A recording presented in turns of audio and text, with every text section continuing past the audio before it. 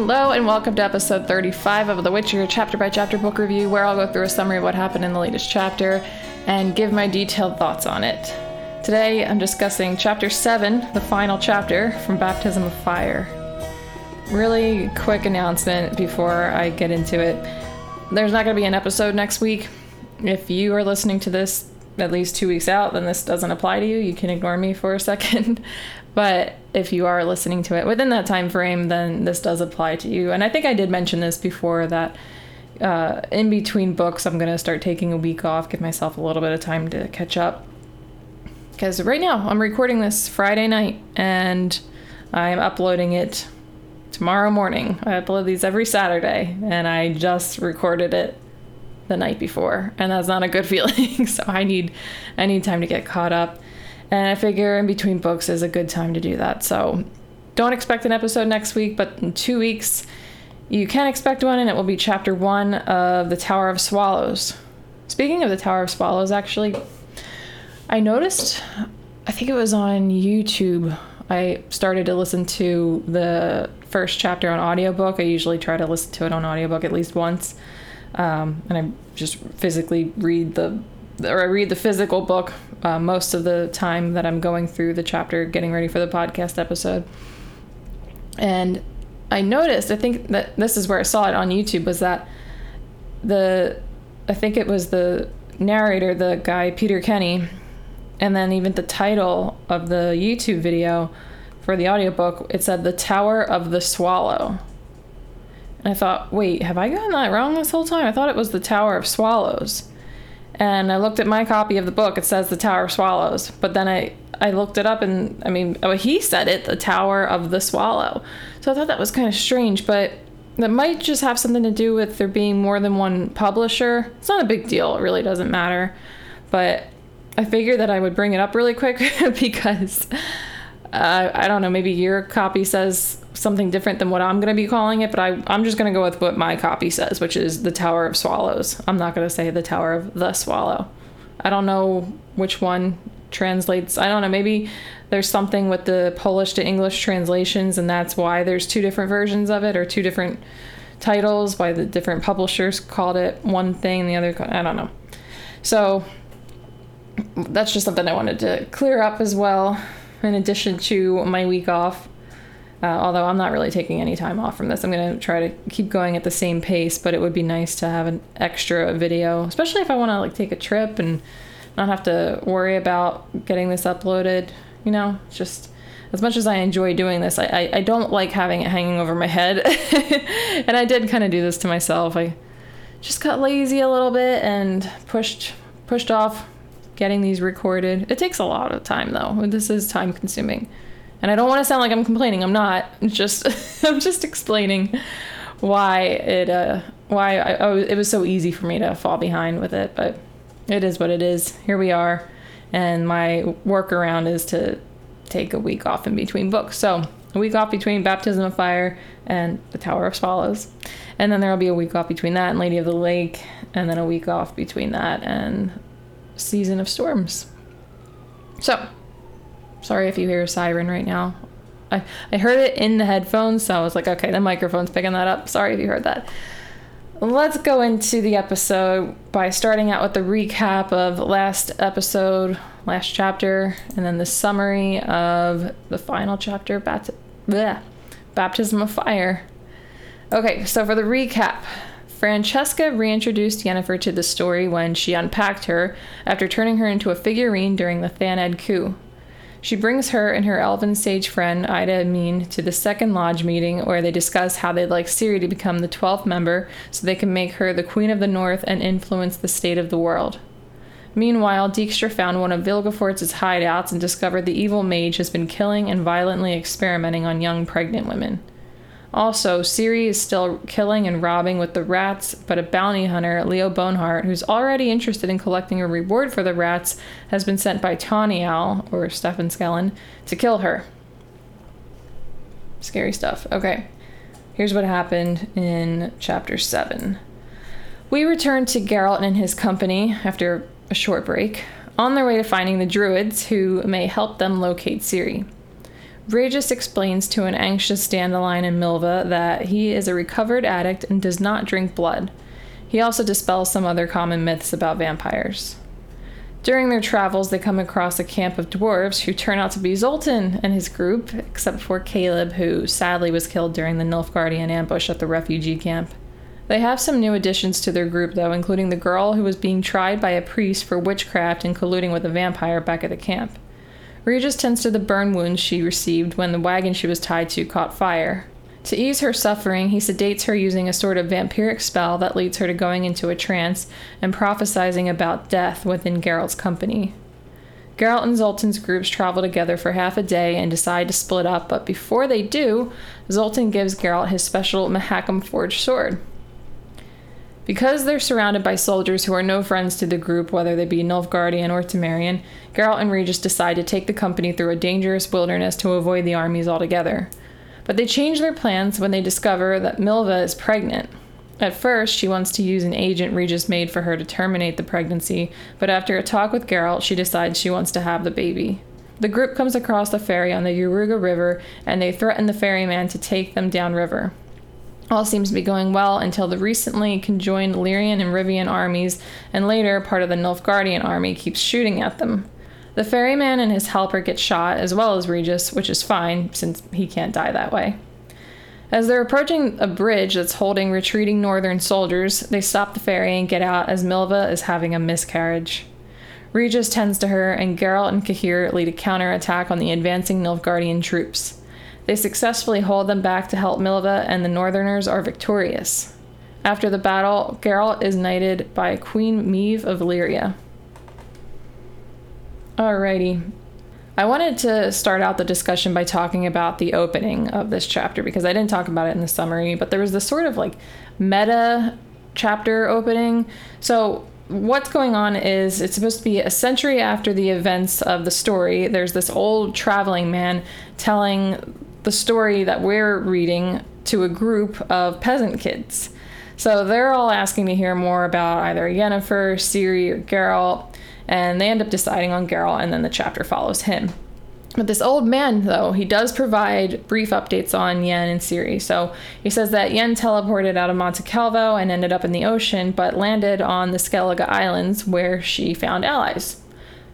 Allies makes me hopeful that she'll be safe and get help. He also does confirm, though, that she believed Vilgefortz to have Ciri, so next time we see her, I think we can expect that she's going to be hunting him down, which isn't good. I mean, he's a bad guy, somebody needs to get rid of him, but I mean, that she's not going to find Ciri that way, as we know. Because Ciri, as we hear from this old man, she's still with the rats. But the big update we actually get here on Ciri's side of the story is that Leo Bonehart is still tracking her, and he basically announces that he does successfully find her, that Bonehart is going to find her. There are no additional details that are provided on that, though, but it's something that we were worried about from the previous chapter, and we don't know exactly how this is going to go down, but we know that they are going to meet this man that was hired to kill her. So that is a really bad sign, obviously. So that was how the chapter opened up. We're hearing about some of these things from this old man that's telling the story as we're reading it to these children, and then the rest of the chapter where we follow Geralt and his company continues as it normally does. But I wanted to also talk about the book as a whole, since this is the final chapter and I already went through the summary. We now know everything that happens in this book. So I think this chapter, I want to start by saying that this chapter, I think it was very enjoyable. I really liked reading it. It was a little bit disappointing, though, because there wasn't that much story progression. I found it very entertaining. It's just we don't seem to have gotten much further. And I know a lot of new things happen and we learn some things, but there just wasn't that much progression. And I think when it comes to the whole book, how I feel about this book as a whole is similar to how I feel about this chapter. The story progression felt minimal, but I still liked the overall context. I thought it was a great read. It's just, when you think about it, chapter 1 started off right after Geralt and Dandelion began their travels to rescue Ciri. they've covered some ground, true. They've made new friends. They discovered that Ciri isn't really in Nilfgaard under Ymir's clutches, in Ymir's clutches. But it doesn't feel like Geralt and Ciri are much closer to a reunion than it did at the end of Time of Contempt. And that's the shitty thing, I think. I think it's not, and I don't even want to sound like I'm complaining about it. I mean, it is kind of a bummer because we really, obviously, want to see what happens, and you want them to be reunited, so you want that progress to be as expedited as possible. But I think it was still a very enjoyable book because all of the things that do take place are pretty entertaining, and we do get to learn a decent amount, I think. Something else that I took away from this book was that Ciri, from the beginning until now, from everything that we've seen, she seems to have gone through a lot of character development. We just didn't get to witness this advancement too closely. Like, we spent very little time with her throughout Baptism of Fire, just little bits here and there, and in some of the chapters, like, we didn't get to see Ciri at all in this chapter. So she seems like she has changed a lot, and not really for the better, unfortunately. But it doesn't really, like, I didn't feel like I was really getting to understand. I do get that she was with this band of outlaws who were killing and robbing people, so that makes sense that she's going to be influenced by them, but it felt like we were missing out on seeing this change take place, if you know what I mean. So that's how I felt about the book when it comes to the Ciri story. And then Yennefer's story in this book was actually very interesting to me. The only thing was that it was super brief. I think because she was missing for so long, it was really nice and exciting when we finally learned what happened to her, but it was so little. So I would like, hopefully in the next book, to be able to see what Yennefer's doing more than we did in this book. But yeah, we're going to have to wait and see what the Tower of Swallows actually is like. I mean, because this book was so closely following Geralt, whereas in the next book it could be way different. Maybe we're not going to see Geralt that much, and then we're going to see a lot of Yennefer or a lot of Ciri. Maybe there's going to be some new characters introduced, but we'll get to that soon. So I want to move on and talk about this whole thing that we learned with Regis. So we've been learning a lot about Regis since we've met him. There are some characters you meet and then you don't really learn too much about them, but Regis, they do explain a good amount of stuff. So we learn a lot about vampire lore in general in this chapter. And this starts when Dandelion and Milva express their concerns to Geralt about being in the company of a vampire. So they acknowledge that he's eaten regular food with them, but they're worried he won't be able to control his cravings for blood. Because they don't know that much about vampires, and that makes sense because I think a lot of vampires don't make it obvious that they are a monster. You know, Regis was being kind of sneaky about it for the most part at first. I mean, he did some things that clearly showed that there was something up with him, but I mean, if you're not that familiar with how vampires work, Geralt was the one that discovered it, is what I'm trying to say. Like, the ordinary people they're gonna realize he's not a regular human that you're gonna come across on a normal day, but they still weren't able to figure out that he was a vampire. So what Geralt does is, because they're worried about this, he just suggests that they talk to him, and just so that they can get some answers and some reassurance. And Dandelion is actually the one who brings this up, of course. And then Regis uncovers his experience with drinking blood. So blood to vampires in the Witcher world is like alcohol to humans. It intoxicates them and is used in social settings, but it is not needed for survival. Regis was addicted to alcohol for a long time, but after hitting rock bottom, he gave it up for good. He explains he was at his lowest when he was flying under the influence, like driving under the influence, when he was flying under the influence, and he crashed into a well, and then the villagers in this village that he landed into, they beat him, they cut his head off, and they buried him.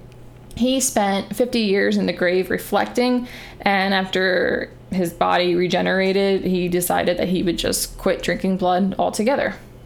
It's funny, 50 years in the grave, like, it's not that big of a deal. He's very old, he's 428. Still a pretty good amount of time, though. I mean, I know 428 is really, really old, but 50 years, like, I understand 50 years to a human is a significantly long time, but even though I don't know, I guess it depends on how long vampires can live. Like, and he's 428. He doesn't seem like he's an old, decrepit vampire, but I mean, I still think that sounds like a long time, even if you can live a long time. But I mean, just to be stuck underground doing absolutely nothing, whatever though. So some of the additional lore that we get to learn about when it comes to vampires, they become invisible if they wish. They are invulnerable to fire, which ties into what we saw with him picking that horseshoe up from the burning coals. They can bewitch people. And also, really quick, now that I'm saying the thing about them bewitching people, I don't know if this applies to every single type of vampire in this world, because I know that there are different types. I think that most of these apply to the higher vampires, which Regis is a higher vampire. They never say exactly which classification of vampire he fits into, but we at least know that he's a higher vampire, and these things that we learn are I think most of them are only applicable to the higher vampires. So yeah, going back to what I was saying, they can bewitch people and place them under deep sleeps. They can assume bat form and fly during full moons. Humans bitten by vampires do not become vampires, and vampires are not humans who have died and become resurrected, and they are impervious to sunlight, which he does kind of explain that they were not originally impervious to sunlight, but they evolved over time, and now that they can go out and do things during the day. Okay, so that's the only thing that I have about the vampire stuff. So I'll move on and talk about this trance or prophecy that takes place with this girl that they saw in the refugee camp that is now being escorted by Zoltan and his group. So the company comes across Zoltan and the rest of them. It's really great that we got to learn that they made it out of that camp alive, except for poor Caleb. Rest in peace, Caleb. That was actually a bummer. We didn't really get to know him that well, but I mean, that whole band of dwarves they were funny, and they were likable characters. So it was a bummer that it would be sad to learn that any of them got killed. It would have been way more sad if Zoltan or Percival were killed, because I mean, we know Zoltan better than all of them, but Percival the gnome was actually the one that we knew the second most. But yeah, that was a huge bummer to learn about. So they have found more women and children to safely escort. If you remember, not too long ago, when they got to that refugee camp, they actually helped to reunite the women and children that they were escorting with their families. So they have since picked up more that they are helping out. So one of them was this young woman from the refugee camp that was on trial for witchcraft. Zoltan explains she got pretty badly burned when the wagon she was tied to caught fire, but they untied her before she was killed, but not before she suffered some pretty bad burns. The dwarves, of course, don't really know much about treating her wounds, so Zoltan asks Regis' assistance on that. Obviously, Regis is perfectly qualified to do that. He's a barber surgeon. Regis bewitches this girl into a sedated-like state so that she won't be in pain while he redresses the burn wounds. They start to tell Zoltan that they're heading towards the druids in Cave Dew for help finding Ciri when the girl starts to prophesy. So some of the more notable things that she says, when they say that they're going to the druids for help, she says, "No help, only blood and a baptism of fire. Fire purifies, but also kills." This one was not very specific, of course, but it sounds like if the prophecy is real, the druids are not going to be able to help them find Ciri, and they might get hurt or even killed along the way. One of the other things she says, "He who has spilt blood and he who has drunk blood shall pay in blood." He who has spilt blood could maybe be Geralt because he's killed a lot. Never for nefarious reasons, though, so I don't know. I also considered Ciri, since she's been killing so much lately, but then I also thought about how it said he who has spilled blood, not she, although I don't know if that actually matters. I don't know how specific these prophecies are when it comes to when it comes to gender. Maybe it could just automatically default to he and then they're really talking about a woman. But I mean, that was the one thing that made me think maybe it's not Ciri. But another thing that also made me think maybe it wasn't Ciri was because I don't know if she would be prophesizing about someone who isn't currently present, but they all are. They're also all on a mission to find this person, so it's not totally irrelevant. I don't know.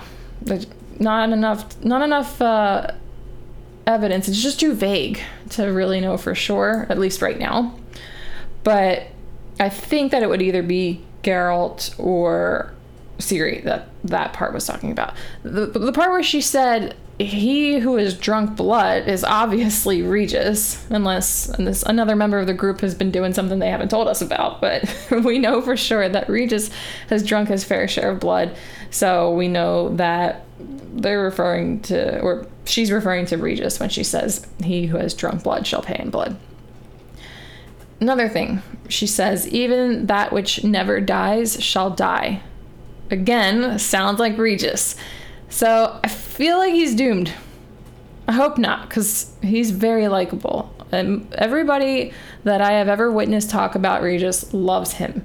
So it would be super tragic if anything bad happened to him. But I mean, if anybody in this group was going to die, I don't want any of them to die, but if any of them were to, I think Regis is probably the least likely, because he is basically, it seems like he's immortal. I don't know if he lives like, a few thousand years, or if he really just does keep living forever unless something does kill him. I don't even know what could kill him, but I don't know. Yeah, it's a prophecy. They're always vague, so I guess we're just going to have to leave it at that for now. So it ends with her saying she sees a tower of swallows bound by ice. Not sure what that could mean or why she would be seeing that, but we know the Tower of Swallows is supposed to have a portal connected through the Tower of Gulls on Thanedd that Ciri teleported through. But she didn't end up in the Tower of Swallows, as we know. She ended up in the Frying Pan. It just seems like it could be relevant to Ciri somehow, since now the Tower of Gulls is destroyed. Nobody's used that portal in the past in the Tower of Gulls, and it's destroyed, so nobody is going to be able to use it in the future. And that's another reason why I think she says he who has spilt blood shall pay in blood could be linked to Ciri, because if the thing about the Tower of Swallows is relevant to her, then I guess that other part could also be relevant to her. I hope not. But the thing that they were talking about at the beginning of the chapter, the old traveling man saying, basically just outright telling us that she's going to have a meeting with Leo Boneheart, doesn't really bode too well. Geralt, however, he wasn't concerned, which kind of made me feel a little good in that moment, but I'll get into why it doesn't sound that hopeful later on. But he wasn't that concerned about the trance because he maintains the opinion that people who are placed in hypnotic trances are usually intercepting the thoughts of the hypnotist. So Geralt thinks that the girl was basically thinking or saying out loud something that she got from Regis's brain when he placed her under that sedated state. I don't really think that that's the case, but we'll get into that very shortly in this next topic, the next part of the chapter that I want to get into, actually. So Milva has this pregnancy, and this is a pretty big deal. It was actually hinted at in chapter 4. She was throwing up in that chapter, and they were talking about it when they were all hungover from the moonshine, so it seemed like it was just a hangover. But Zoltan said that she threw up a few days before. And even Geralt thinks about how he should have noticed sooner since she was throwing up, he should have noticed that she was pregnant because she was throwing up, but they were, I guess, all eating food that made them sick occasionally. Like Dandelion had thrown up a few times, and Cahir had the runs and thought that he was dying. So he didn't actually think anything of it, but I guess once he learned, it was like one of those things like, oh, hindsight, it was pretty obvious that that was going on. So at first she's not set on whether she wants to have the baby or not. It'll be a problem for their travels either way, because if she has it, she won't be able to continue on the journey after the pregnancy progresses too far.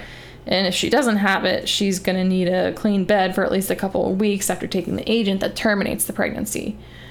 She seems to be leaning more towards not having it, but after talking to Geralt, she decides to have it. And I'm not saying that Geralt necessarily influenced her to, or he wasn't trying to convince her to.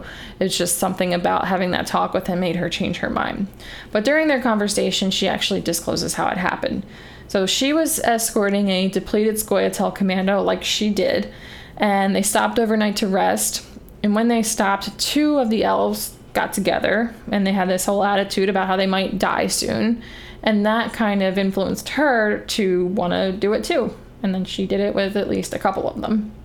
So she said that she was aware of the pregnancy when she decided to join Geralt, but she didn't know that terminating it would incapacitate her, so she was thinking that she might terminate it. And if things got too hard, she figured that Dandelion would give up, which I don't think was that weird for her to think. I think that actually does sound likely. It hasn't happened, but I don't blame her for thinking that way. She thought that Dandelion would probably give up since he's not accustomed to this outdoors lifestyle, and she could just go back with him. So that was her reasoning for coming along, even though she knew about the pregnancy. So the next day, Geralt and us learns that she decided to keep the baby when Regis pulls out the agent that he had prepared for her, and he shows it to Geralt and he tosses it away. Because she's pregnant, though, Geralt and Regis decide it would be best not to continue their originally planned path through this dangerous swampy area that's riddled with monsters that have never even been identified. So they choose to cross the Yaruga, which unfortunately ends up resulting in the miscarriage. Going back to the trance, the one thing that she said that proves that this trance or the prophecy could be totally accurate, she says within 3 days, one shall die in the other.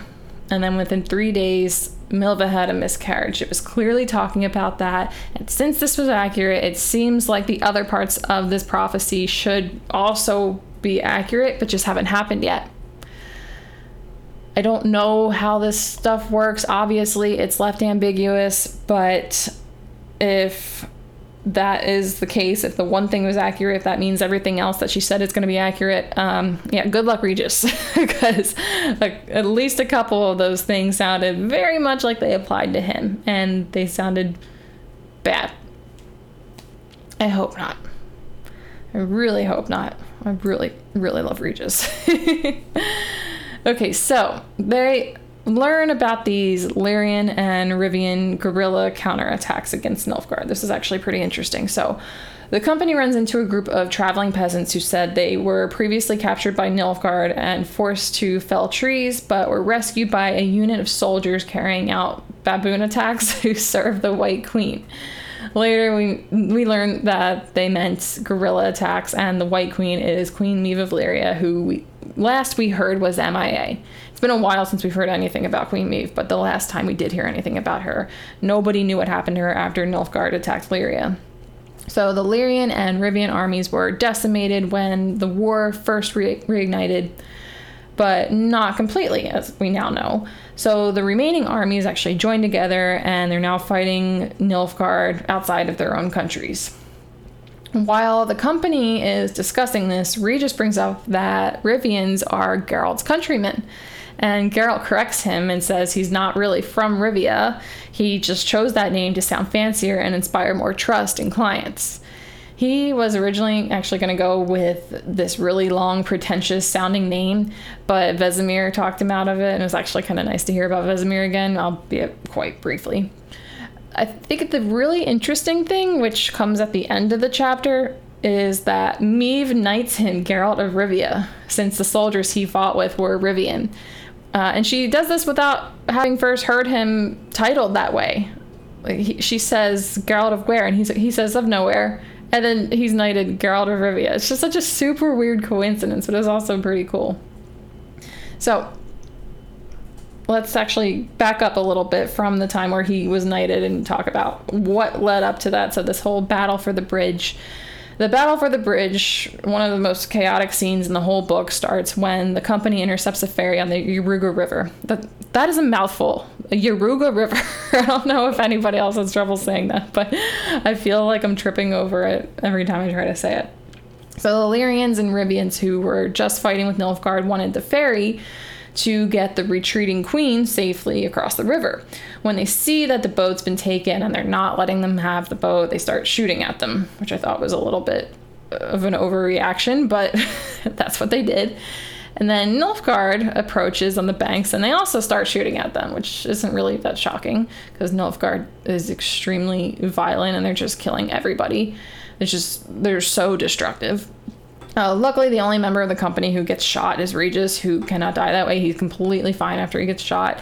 Sadly, though, their horses get shot. I don't know if they all died or exactly what happened to them. I know one of them jumped off the boat, but I hope they didn't die. I hate it when animals get hurt. It's really shitty. I think everybody hates that too, though. I'm not alone on that. Anyway, they eventually reach a bridge, and they get caught on a sandbar since they cannot steer the ferry because they have to duck to avoid the arrows from the soldiers. And then this is when Milva starts to miscarry. Regis tends to her, but because the Northerners are retreating from the Nilfgaardians, they realize they'll need to flee too. Since that's not really an option at the moment, because Milva is miscarrying, Geralt and Cahir rally the soldiers to stand their ground and fight the approaching Nilfgaardians. At first, Cahir doesn't want to fight his own people, kind of understandably, but he chooses to do so for Milva and the company, and I thought that this was really nice. Like, I understand his reluctance because he chose his new comrades over his old country, and that he was seemingly quite loyal to in the past. So I thought that was a really nice moment. I thought that was a special thing that we got to see with Cahir, because we don't know him that well. Like I was talking about earlier in the episode, how even though we haven't known Regis for that long, we have learned a whole lot about him, and I think that's great. But with Cahir, he's super mysterious. We don't really know him that well. He doesn't talk that much either, and he seems like he's a decent person. I know that he was an enemy at first, but when that moment happened, when he decides to choose his new comrades over his old country, it was very special. I thought that was really cool of him. I think what I'm saying is I respect Cahir a lot more by the end of this chapter, by the end of this book, than I did when the book started, when the chapter started even. So Geralt got to use his new special sword from Zoltan in this fight, and that's the first time that he got to use it since it belonged to him. He used it the one time I can't remember which chapter was which now. I think it was chapter 3, where he was fighting off those marauders who were attacking that young woman on that little farm. So that was also another cool thing that happened during this scene.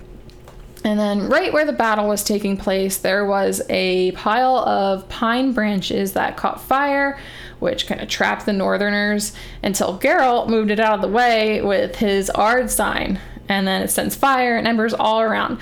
And this is the first time we saw Geralt use a sign in a long while. It wasn't like he was using them left and right every single day, every single chapter back in the first few books, but he was using them more often. It's such a rare thing he uses his signs anymore, and I don't know if you remember this because it's been so long, but I used to always talk about the signs because I thought that they were so badass, and now it's a very rare thing, but that did make it a lot more exciting that we got to see him do that again because it's been so long. So anyway, this whole moment here was kind of symbolic, as Geralt was essentially, when the fire goes everywhere, sorry, I kind of got away from that for a second to talk about the signs, but yeah, he uses the Ard, the fire and the embers and the sparks are going everywhere, and he's essentially passing through a baptism of fire, which he thinks he was meant to do for Ciri. So a lot of what happens during this battle is actually pretty cool. It's a battle, and I'm not saying I think battles are necessarily cool because people are getting killed and violently injured. So, but some of these things that happened were very interesting. So because of Geralt and Cahir, the Northerners defeat Nilfgaard in this battle. Geralt's efforts are acknowledged by Queen Meve herself, whose mouth was injured. She was missing teeth and she couldn't really talk that well. And she shows her gratitude by knighting Geralt. And that's how the chapter ends. That's how the book ends. So I thought it was all pretty cool. Well, not the whole chapter. I mean, Milva having a miscarriage, of course, wasn't cool. But I thought that this scene was pretty cool. So for my closing thoughts, just got a few things here. Because we weren't really left with not like any obvious cliffhangers anyway. But looking ahead to what we might see next, or what I would hope to see, or what we might expect, I guess. When we next see Geralt and his company, I imagine they'll be continuing on to find the Druids, even though in that prophecy she said that there would be no help. Hopefully they still continue on. I don't think they're going to listen to a prophecy. Obviously, they're still going to continue on, but hopefully that at least that part of it was incorrect, even though the part about Milva was correct. Or however it was worded, something will die, and I forget how they said it. I just said it. It's in my notes, but I don't feel like scrolling up anyway.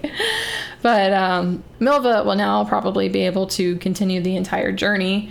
Sad that she's able to do that because of what happened, but I mean, I guess it's a good thing, at least, that since that did happen, something that comes out of it, something good comes out of it, and that being that she's gonna not have to drop off somewhere at some point once her pregnancy gets further along. So she will be able to continue with them. I don't know if she's gonna need some time to recover after what happened, but I guess we're gonna have to see how that's explored in the upcoming book. And then I expect we'll soon see Ciri's encounter with Boneheart. It's very nerve-wracking. Hopefully she kicks his ass. Hopefully the rats and her kick his ass. And I haven't really found myself rooting for the rats because they seem like they are pretty shitty people. I know they're kids. I know they're all very young, and young people are not really capable of making the best decisions a lot of the time. But I don't know. I'm kind of thinking about my own myself. I shouldn't say that. That's not really nice. I think about myself because I was so dumb when I was a teen. Yeah, I was dumb. So I just assume that they're doing these horrible things because they're young and dumb. I feel like that's actually just being nice instead of saying like they're assholes and I hate them. But I am rooting for them to take care of Boneheart because I don't want Ciri to get killed. So hopefully they do that, and then Ciri is not really in any immediate danger like she seems to always be. But again, we're gonna have to wait and see how that's explored in the next book, and hopefully we get to spend more time with Yennefer and perhaps check out how she plans to hunt Vilgefortz. So hopefully she doesn't really make that much progress in hunting Vilgefortz and figures out that he doesn't have Ciri somehow. I'm sure she has her ways, her means with magic, but I'm not quite sure. We'll find out soon, though. Well, hopefully chapter 1 of Tower of Swallows has a lot of stuff. A lot of progression, unlike this book did. But it was a great book. I really enjoyed it, and I really appreciate you listening to these episodes where I go through this book. And if you've been listening the whole time, like through the entire series up to this point, then I really do appreciate that. So thank you. Okay, that is all I have. So just to let you know, in case you didn't, these episodes are available on YouTube, Spotify, and Apple Podcasts. Thank you again so much for joining, and I will catch you all in the next episode.